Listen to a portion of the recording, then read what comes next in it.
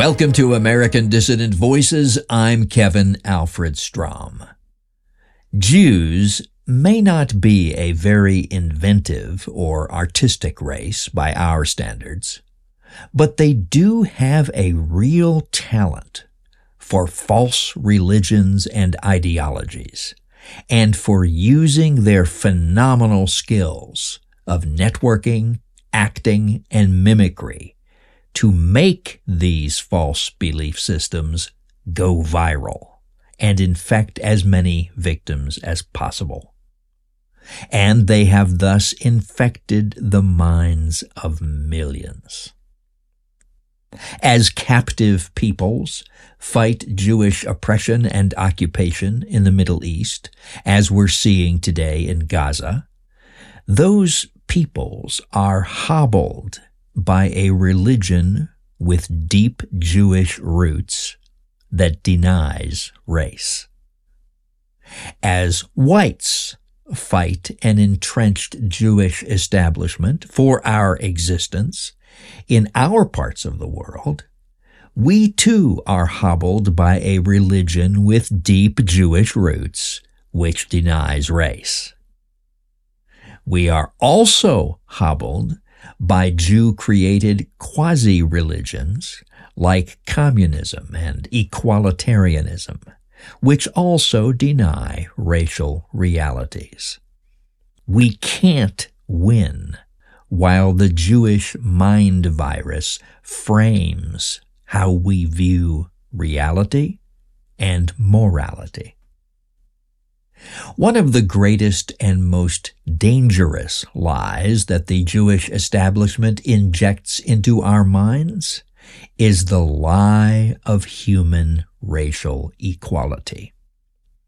This equality lie is dangerous because it leads ultimately to racial mixture, and racial mixture can easily lead to the extinction of our people, and indeed of any people who practices it. The idea of racial equality has been made by the Jewish media into a kind of religion, a dogma which is only questioned by the evil and the immoral, and in some countries it is a de facto crime to question it. The Jewish-sponsored hate crime laws are a step in that direction here in America. It is tragic that for many white people today, the idea of racial equality has been drummed into their heads almost from birth to the point where it is accepted as an axiom, an assumed part of the nature of reality. Racial equality is thought of as being so obvious that only the most ignorant, uncivilized yahoos would ever question it. White people who believe in this lie of racial equality don't realize that they have been conditioned to believe in it, unquestioningly, religiously, and that this has been done to them specifically so that they will not reason about it. Because the lie of racial equality cannot stand the light of day, and a few minutes' reflection will suffice to show how utterly absurd a lie it is, just as absurd as the many Jewish lies I've exposed in earlier programs.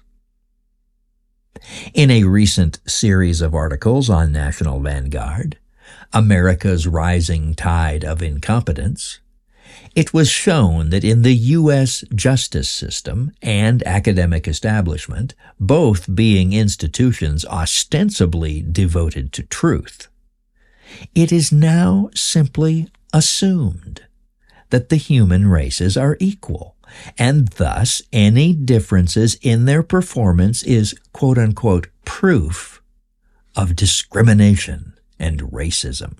Quote, By the 1960s, the systematic selection for competence came into direct conflict with the political imperatives of the civil rights movement. During the period from 1961 to 1972, a series of Supreme Court rulings, executive orders, and laws, most critically the Civil Rights Act of 1964, put meritocracy and the new political imperative of protected group diversity on a collision course. Administrative law judges have accepted statistically observable disparities in outcomes between groups as prima facie evidence of illegal discrimination. The result has been clear. Anytime meritocracy and diversity come into direct conflict, diversity must take priority. Close quote. Reality is very, very different from these equalitarian beliefs. Racial equality is a fantastic delusion, belief in which is equivalent to belief in leprechauns or orgone accumulators. There is not a whit of evidence for it. It is essentially a religion. Not only are races and individuals manifestly not equal, but equality of any kind is quite rare in the real world when we get above the molecular level. Race is omnipresent. Equality is non-existent. The equality faith can take several forms, though its votaries, realizing that exact definitions are anathema to what they, quote-unquote, know in their hearts, usually gloss over the differences. Variation 1 is the belief that all human beings and all races are actually equal, and that only the naughty environment and wicked racism make it seem not to be so. If only we could make everyone's environment precisely equal, and enslave or kill all evil racists and other noticers of facts, everyone's blessed equality would finally shine through. Variation 2 is a slightly less nutty variant, the belief that while it is admitted that races and individuals are not equal, there is some moral good in attempting to make them so, and in pretending that they are in fact so, and in punishing those who refuse to pretend. And then we have variation 3. If type 1 is the stupidest variation on the equality faith, then this is the craziest. The belief that although we see evidence of individual and racial inequality all around us every day, in some unseen, higher or spiritual sense, we are all equal. This seems to posit some undiscoverable, unmeasurable, and possibly magical something, which exists in some other dimension or plane of existence, and which is believed, oddly enough, to inhabit all humans, even the most degraded or defective, yet is possessed not at all by other animals. Though no one has ever seen this magical something, the believers know in their hearts, or just feel that it must be true.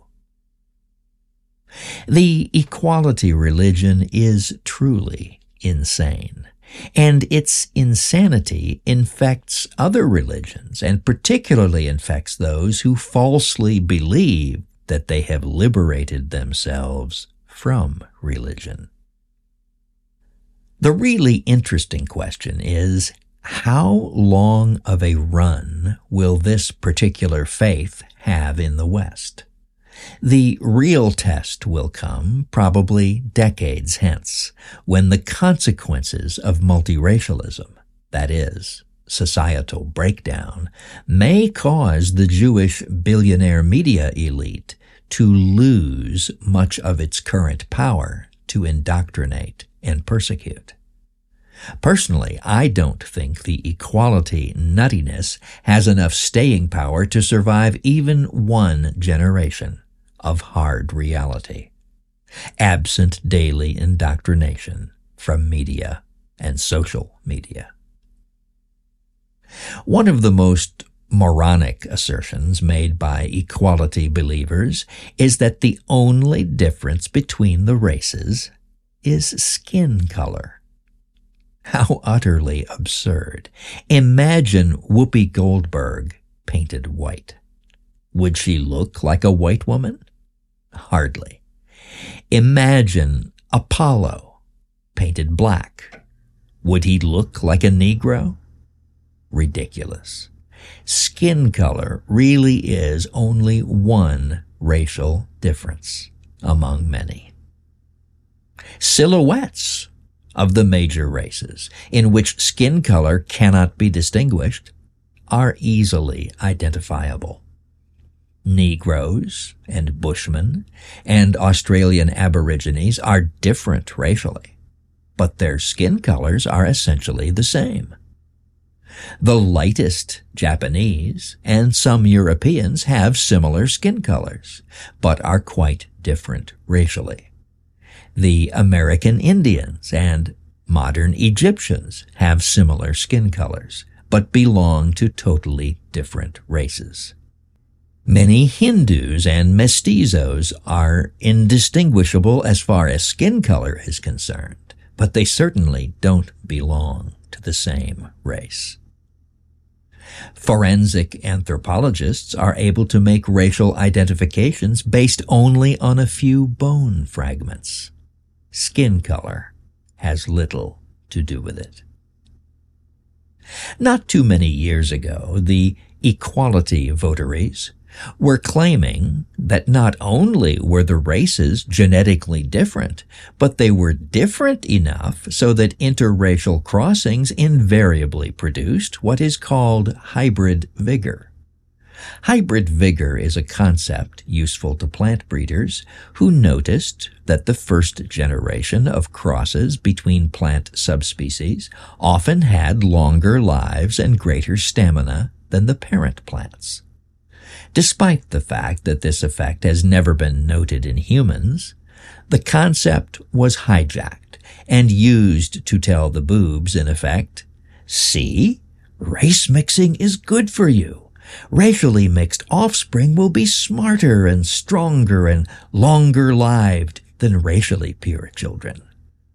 Hybrid vigor means that we should mix the races because of the genetic differences between the races." But now, the Jewish media claim that the hybrids weren't hybrids at all, since race does not exist, and in their own words, quote, "The genetic differences between individuals are greater than those between races," close quote. They claim that race is purely a human mental construct, an idea with no physical reality at all. If race does not exist, as they now claim, where in hell did the hybrid vigor come from? Of course, both their vigor claim and the "there is no such thing as race" claim are blatant lies. So why should they be consistent as long as the dupes have short memories? The fact that their successive positions are absolutely contradictory does not even embarrass them.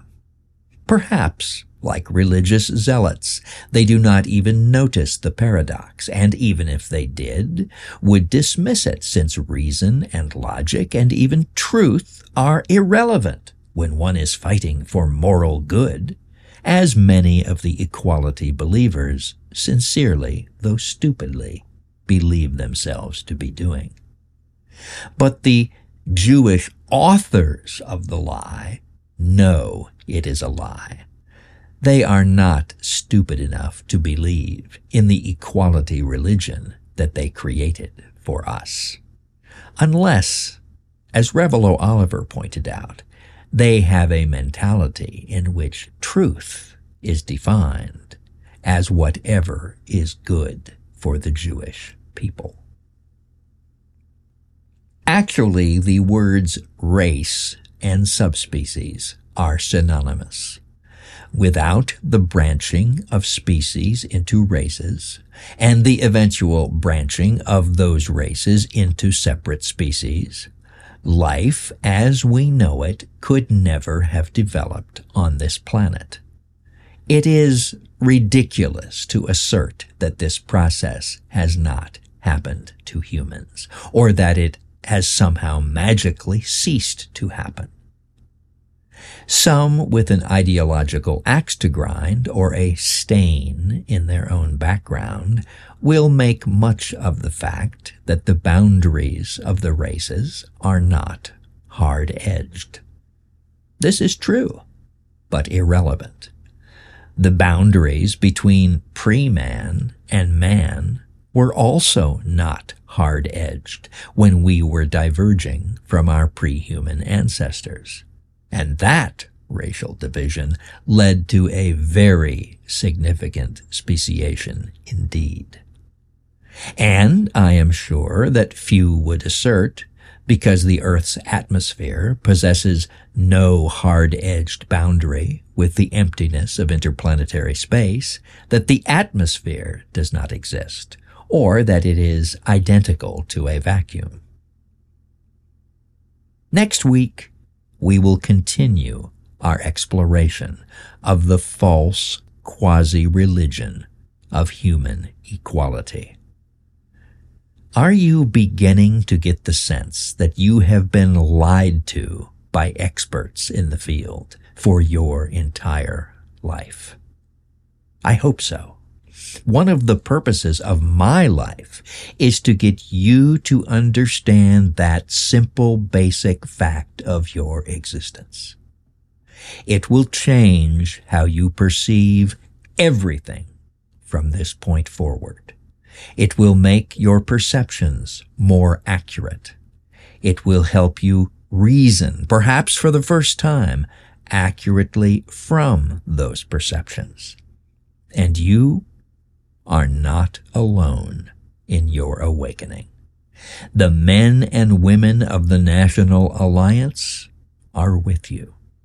Our hands are extended out to yours as you begin to ascend the upward path.